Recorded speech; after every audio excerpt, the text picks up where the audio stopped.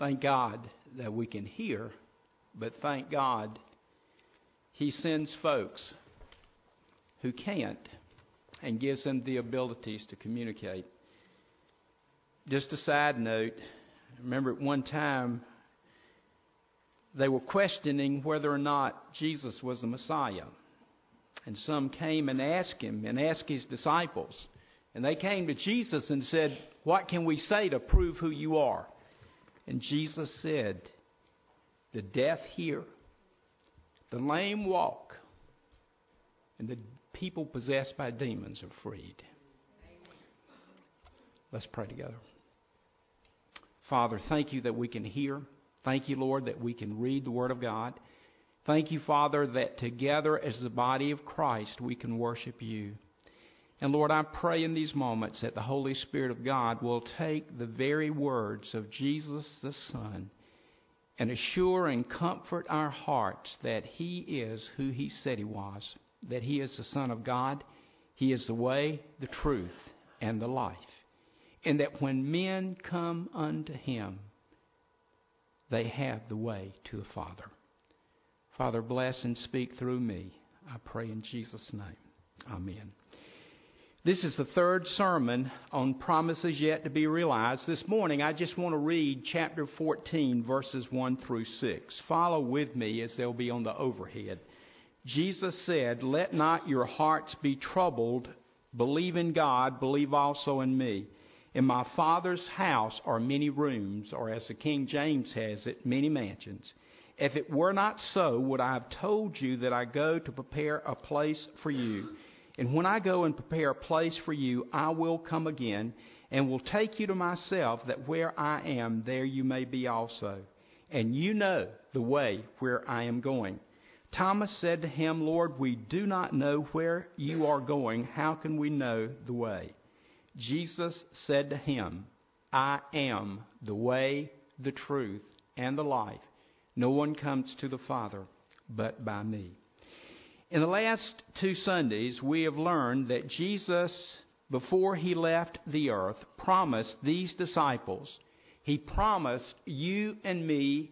Jesus promised every generation of believers the things that He spoke in verses 1 through 6. And before we look at these promises in verses 1 through 6, and you remember that we got started on all of this because we talked the first 3 Sundays in December about can we believe the Christmas story. And one of the reasons that we gave that we can believe the Christmas story is that it is the Word of God. And I want to remind you of John 17:7, and Sarah's going to pull that up. Jesus said, "Sanctify them in truth. Thy word is truth." Now, probably all of us have known and heard this verse, but let me tell you how it really impacted me, and pardon me for being personal again, but the Awanas are learning this verse as one of their verses, the younger children that meet on Sunday nights. And when I heard my 3-year-old granddaughter say this expression, "Thy word is truth," it just blessed my heart. Because, folks, the world is seeking truth. The truth is right before us in the Word of God and in the Son of God who became flesh and dwelt among us. If we can believe what God the Father said about sending His Son, then we can believe what the Son of God says about His coming back again. And I want you to be reminded over and over again that these words came from the lips of the Son of God. In verses 1 through 6, these verses contain exhortations. Now, I know that's a church word, but an exhortation, I believe, could be described or defined as an encouraging command. An encouraging command. So in these verses, Jesus is going to give encouraging commands and promises. And folks, again, remember what can solve the anguish of the disciples.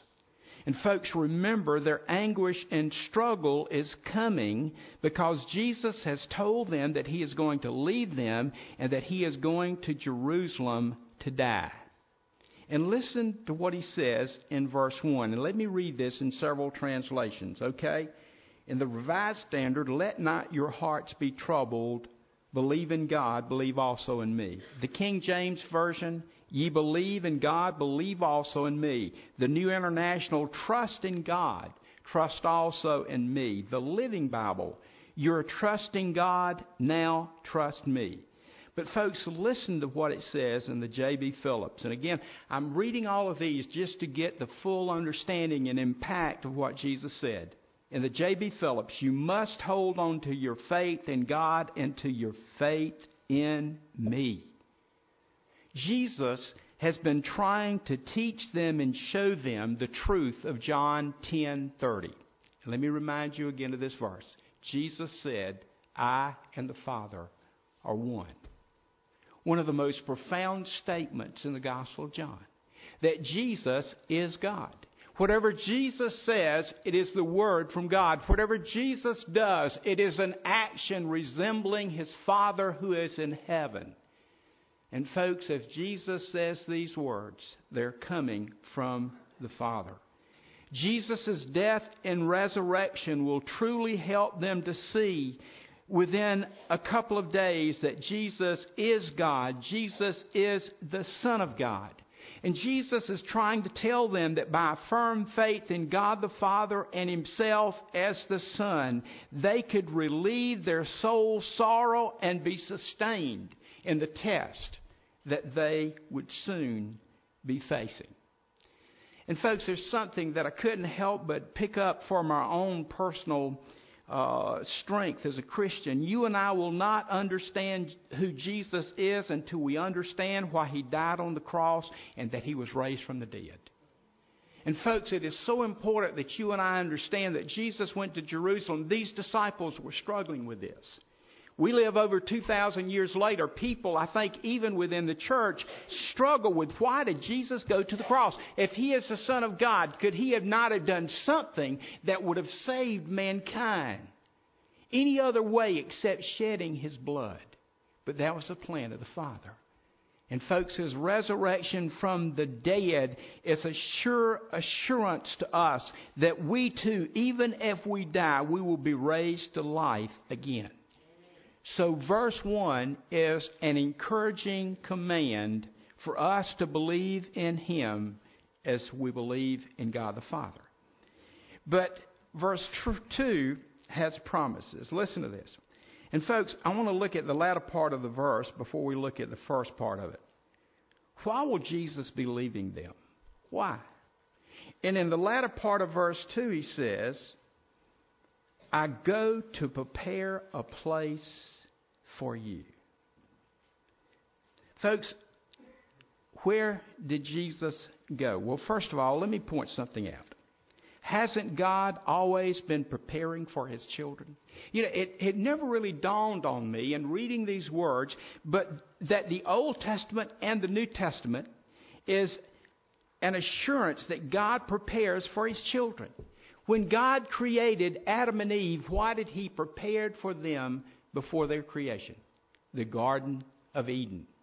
When God calls Abraham out, and I'm just going to give just a couple of examples, folks. And God promised Abraham that he would give his nation a land. The land of Canaan was a land that God had already prepared for them. And it was one of the most fertile areas on the earth. Folks, God is always preparing for his children.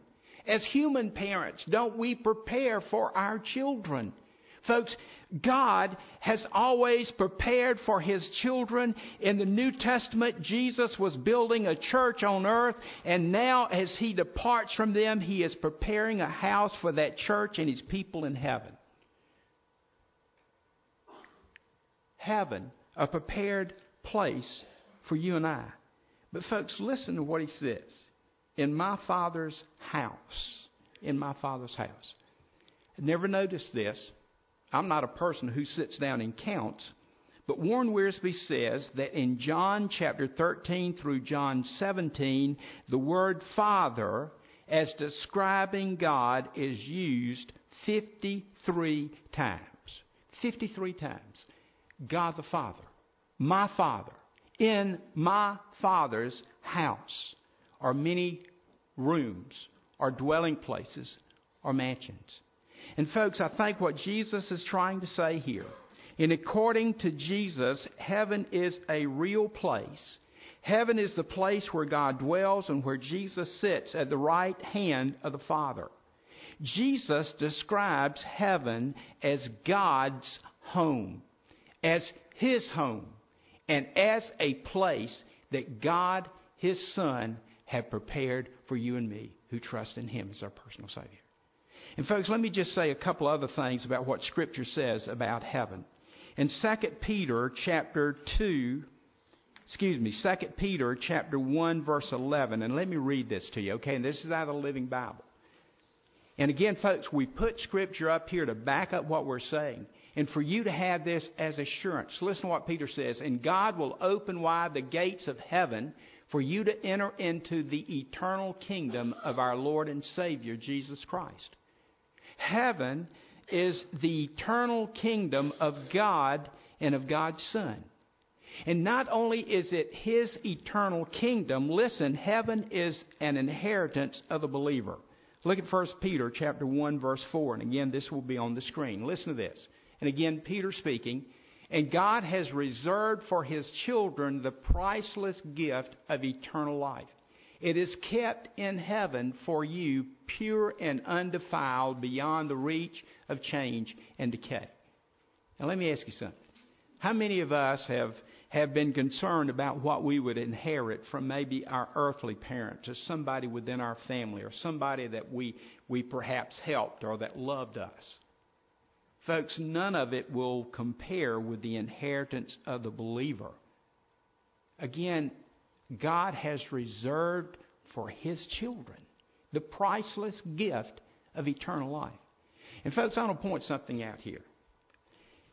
If we say that we don't know if there's a heaven and we don't know if there's life after death as Christians, we are calling God and His Son a liar and His Word.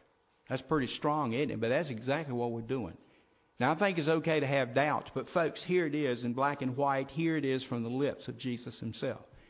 And in Hebrews chapter 11, heaven is described as a city and a country for the believer. Listen to this. But as it is, they desire a better country, that is a heavenly one. Therefore, God is not ashamed to be called their God, for He has prepared for them a city. And folks, again, in Revelations, the last couple of chapters, that city is described in detail. But folks, again, listen. In my Father's house are many rooms or mansions. What is Jesus' main emphasis here? Is it the size of the house or the dwelling? Or is Jesus emphasizing that we will be present with the Lord? I believe it's present with the Lord. But let me tell you something. When God does something, He doesn't do it halfway, does He?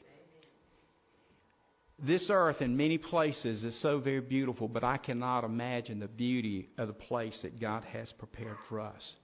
God is in heaven. His Son is preparing a place for all believers, and each place will be beautiful. I've told you this story before, and I know it, but I want to mention it again because of the impact it had on my heart and my life. While I was in college, there was a small church that started in the town of Manning, South Carolina. It was a split off from the First Baptist Church, and it became Second Baptist Church. And because I was called into the ministry, they were waiting for an older man who was soon to retire that had promised that in retirement he would come and help that young struggling church. And there would be several months between, and they asked me to come and preach. And I wanted to do it. It was a good opportunity for me to preach. And so I would go to that church. I'd drive down there on Sunday morning and preach in the morning and on Sunday nights. And the people there were wonderful. But there was an older gentleman who came to church every Sunday in a pair of clean bib overalls and a clean flannel shirt. Someone always brought him because he didn't have a vehicle, and someone always took him back home.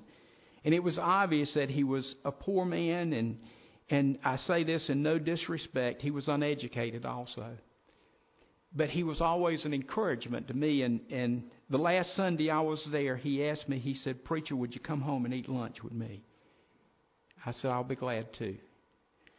I needed to give him a ride home, and of course I didn't have a car at that time myself. I borrowed my mama's car, and I can still remember driving him home. And you know, I thought it would be a small farmhouse, and my aunts and uncles had lived in those, but I was not prepared for what I went to, because this man lived on an old plantation, and he literally lived in a slave house.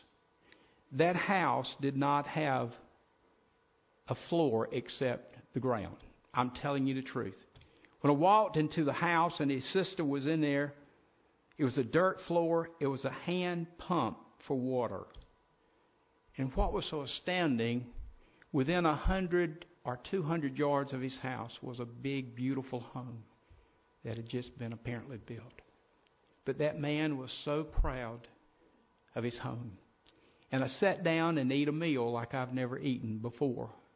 And I'll be honest with you, I was a little bit afraid, because when I walked in the house, a big yellow tomcat was sitting on the table, but his sister just shushed it away. But folks, I thought about the home that God had prepared for that man in heaven.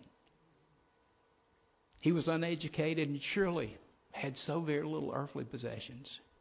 But he was proud to invite me home and to share a meal with me. Folks, God has prepared a home for us. But there's a greater message in this passage of Scripture. There's another great lesson for us in the words of Jesus in John chapter 14. Jesus is preparing a home for believers in heaven, but does that mean that we can't be with Him until we get to heaven, until you and I go to heaven? Folks, last Sunday I mentioned this. I want to mention it again, John 14:23. And that's why I've asked you to read this chapter, and that's why I've tried to outline it, okay? Listen to what Jesus says in John 14:23. Jesus answered him, "If a man loves me, he will keep my word, and my Father will love him." And listen to this. We will come to him and make our home with him. And folks, you remember earlier in John 14, verses 16 and 17, Jesus promised the disciples after he was taken away, he would send the Holy Spirit. And folks, listen to these two verses. "And I will pray the Father, he will give you another counselor to be with you forever, even the Spirit of truth, whom the world cannot receive because it neither sees him or knows him. You know him, for he dwells with you and will be in you." And folks, here is my point. We are never forsaken, never abandoned by our Heavenly Father, by His Son, or by His Spirit. Because, folks, the picture is this. Each day, Jesus lives in us through the presence of the Holy Spirit, through the presence of the Father and of the Son. And throughout eternity, we will dwell in a heavenly place He has prepared for us. If this is not stirring your hearts, and I'm not asking you to say amen or anything like this, but folks, this is what Jesus says to you and to me as believers. And folks, I can't help but want to read Psalms 23, verse 6, and just reflect on this. You remember, and David said this hundreds of years before the coming and the promises of Christ. Listen to what he says. "Surely goodness and mercy shall follow me all the days of my life, and I shall dwell" where? "In the house of the Lord forever." Folks, God's Spirit witnesses to our spirits that there is a home beyond this world, and it is a heavenly home that the Son has promised for us. Well, let's not tarry. Let's look at verse 3. Listen to promises in verse 3. Listen to this. Jesus said, "I will come again." And folks, this is a clear promise of our Lord's return for His people. Now, how will Jesus return? Some of us will go to heaven through the valley of the shadow of death. We'll die. Let me just read to you promises of Jesus, John 11:25 and 26. And I pray that you know these words. Jesus said, "I am the resurrection and the life. He who believes in me, though he die, yet shall he live. And whoever lives and believes in me shall never die." Do you believe this? And listen to 2 Corinthians 5:8. We are confident, I say, and willing rather to be absent from the body and to be present with the Lord. Folks, you see what Paul is saying? When we depart this life, when our heart stops beating, when we die, we are present with the Lord. He's prepared a place for us. Here's a loving Heavenly Father. Here's a Savior who has given Himself so that we could have eternal life. I didn't get a friend to put this on the board, but Philippians 1:21, Paul says, "For me to live is Christ, and to die is gain." Let me say that again. To die is gain.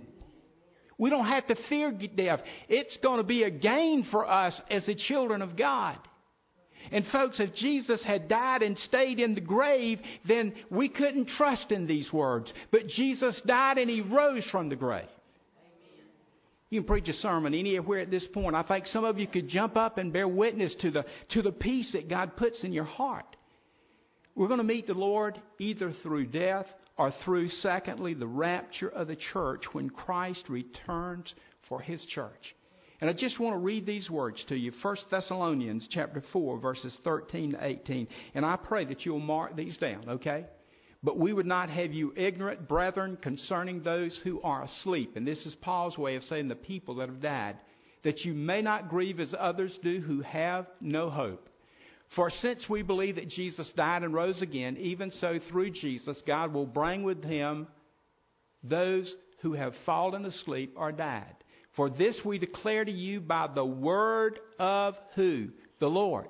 "That we who are alive, who are left until the coming of the Lord, shall not precede those who have fallen asleep. For the Lord Himself will descend from heaven with a cry of command, with the archangel's call, and with the sound of the trumpet of God. And the dead in Christ will rise. Then we who are alive, who are left, shall be caught up together with them in the clouds to meet the Lord in the air." And let me stop right there for just a second.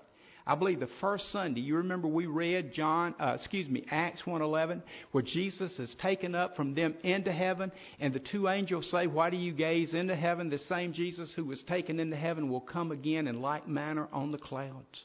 He'll come again. Paul is given wisdom and revelation of this coming.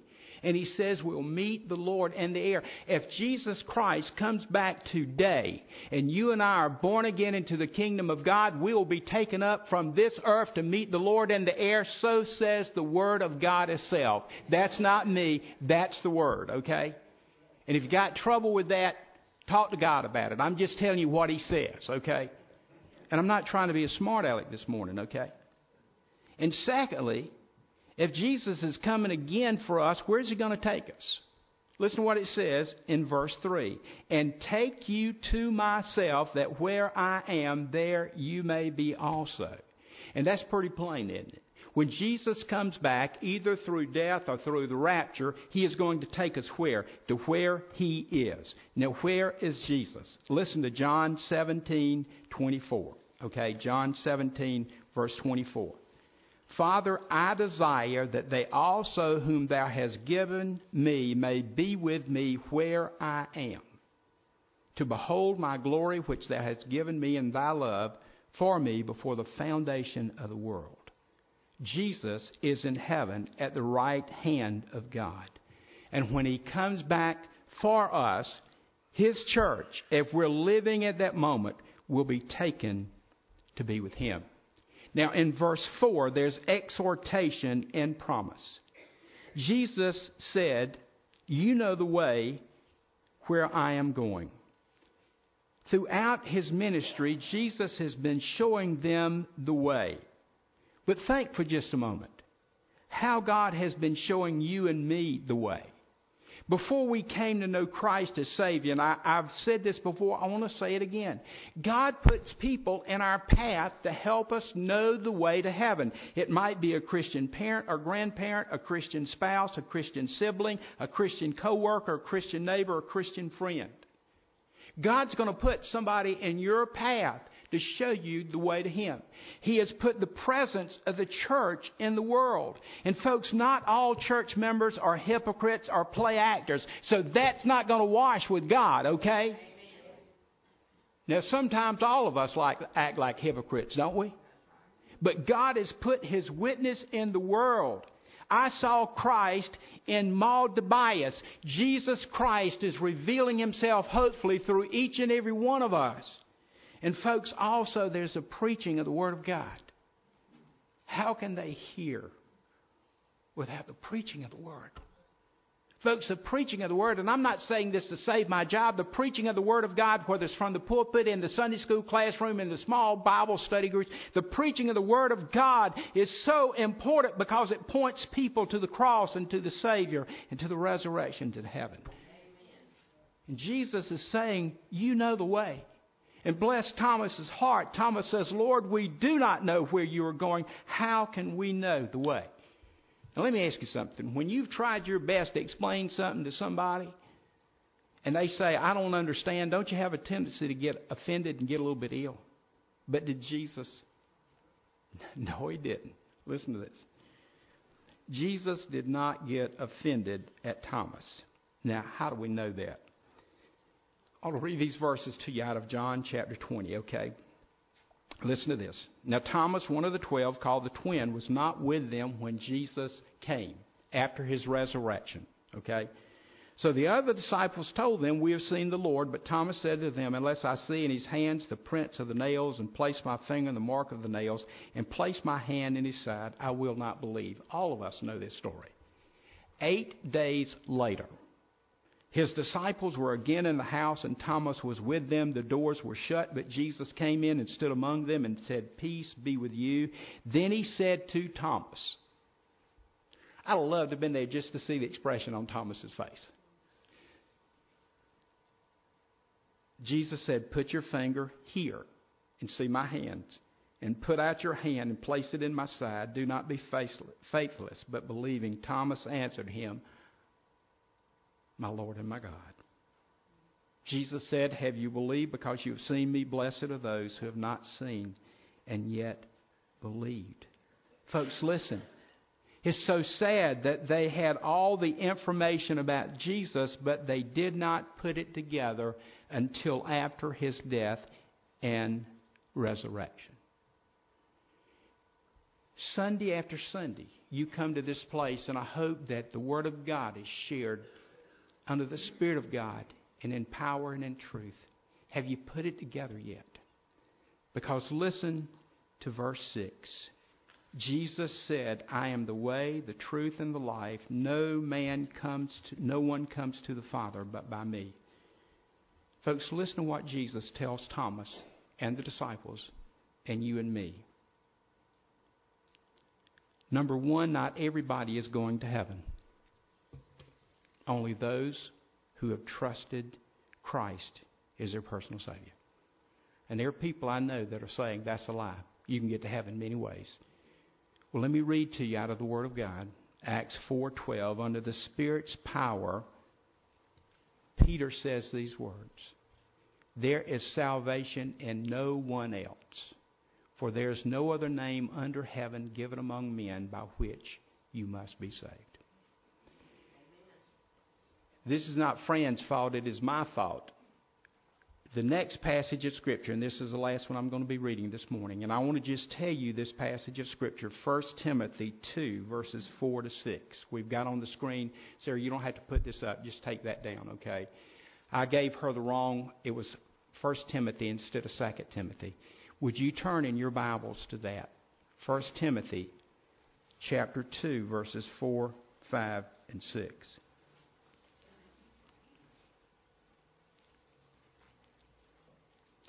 I want to point something out. God the Father and God the Son and God the Holy Spirit want everybody to go to heaven. Don't ever doubt that. There'll never be a sinner so sinful that Jesus will not save him if he'll reach out and ask for the blood of Christ to be applied. Listen to this. 1 Timothy chapter 2, verses 4, 5, and 6. Who desires all men to be saved and to come to the knowledge of the truth.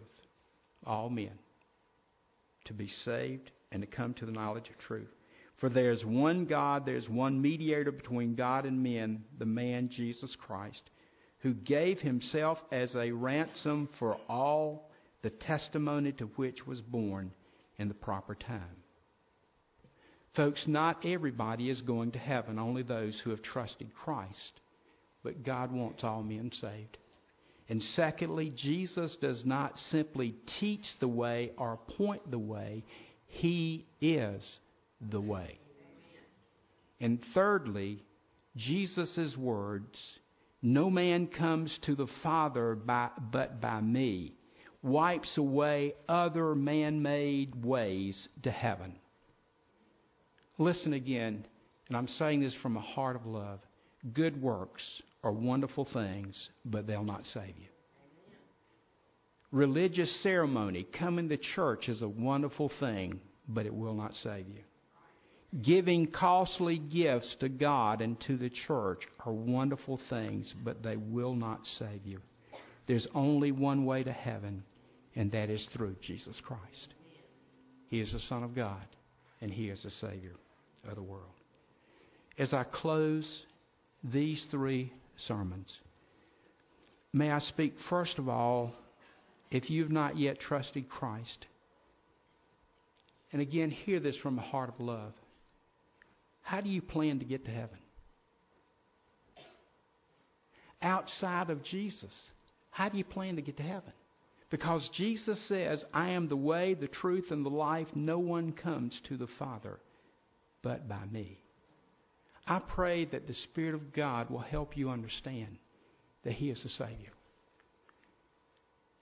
Early one morning this past week, I was sitting there drinking my last cup of coffee, and I cut the TV on, and I'd already seen the news, so I flipped it over to Channel 4 for some strange reason. And they always have those travel programs. You know, I don't travel, probably never will. I'll probably never see Thailand, but he was the guy, and I forget what his name was. He was on one of the islands off of the coast of Thailand.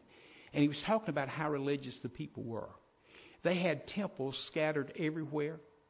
They felt like their God inhabited houses, so they had to build a little house for every god. And their houses, their outbuildings, their yards. And they had a lot of monuments under, I'm probably going to get this wrong, I think it was a banji tree. Because they said that's where Buddha died, under a banji tree.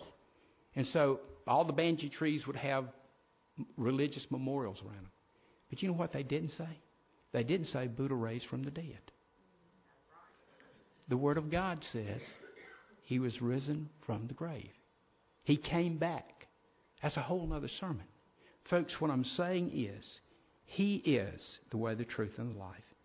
And folks, to you and I as Christians who are saved, through the mercy and grace of God, one day we'll get to go home to heaven where Jesus has prepared us a place. Let us pray. Father, I thank You for Your Son, and most especially for His words, for His promises, for His encouraging commands. Lord, I'm only a man. And so often I feel like I falter and fail. I repeat myself. So often I choose the wrong words. So often, Lord, I don't make points plain. But Father, I thank You for the words of Your Son and the Word of God. And I thank You, Father, that through the Spirit of God, You connect with the hearts and minds of those that do not yet know You as Savior, as well as Christians. And Father, I pray especially in these moments, if there are people who have not yet trusted Christ, that the Spirit of God would help them to see that He is the only way to the Father. And I pray that they'll turn to You and be born into the kingdom of God. Father, I pray for all Christians who might be in this room who struggle. Is there life after death? Father, remind us that we can't become a child of God till we become like a child and trusting God. That whatever He says He has and will do, He will. And Father, I pray that You will help us to believe in that place that Your Son has prepared for us. Father, in these moments of invitation, I pray that You will speak to hearts, and that people would be drawn unto You, the lost would be saved, that we as Christians would be reassured that we're on the way home because of our Savior. In His name I pray. Amen. Our hymn of invitation this morning is number 436, Where He Leads Me.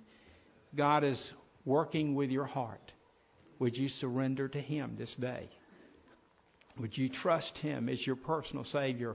And if He is your Savior, would you trust Him with your eternity? Let us stand together as we sing. If God leads you to move and come forward, would you come?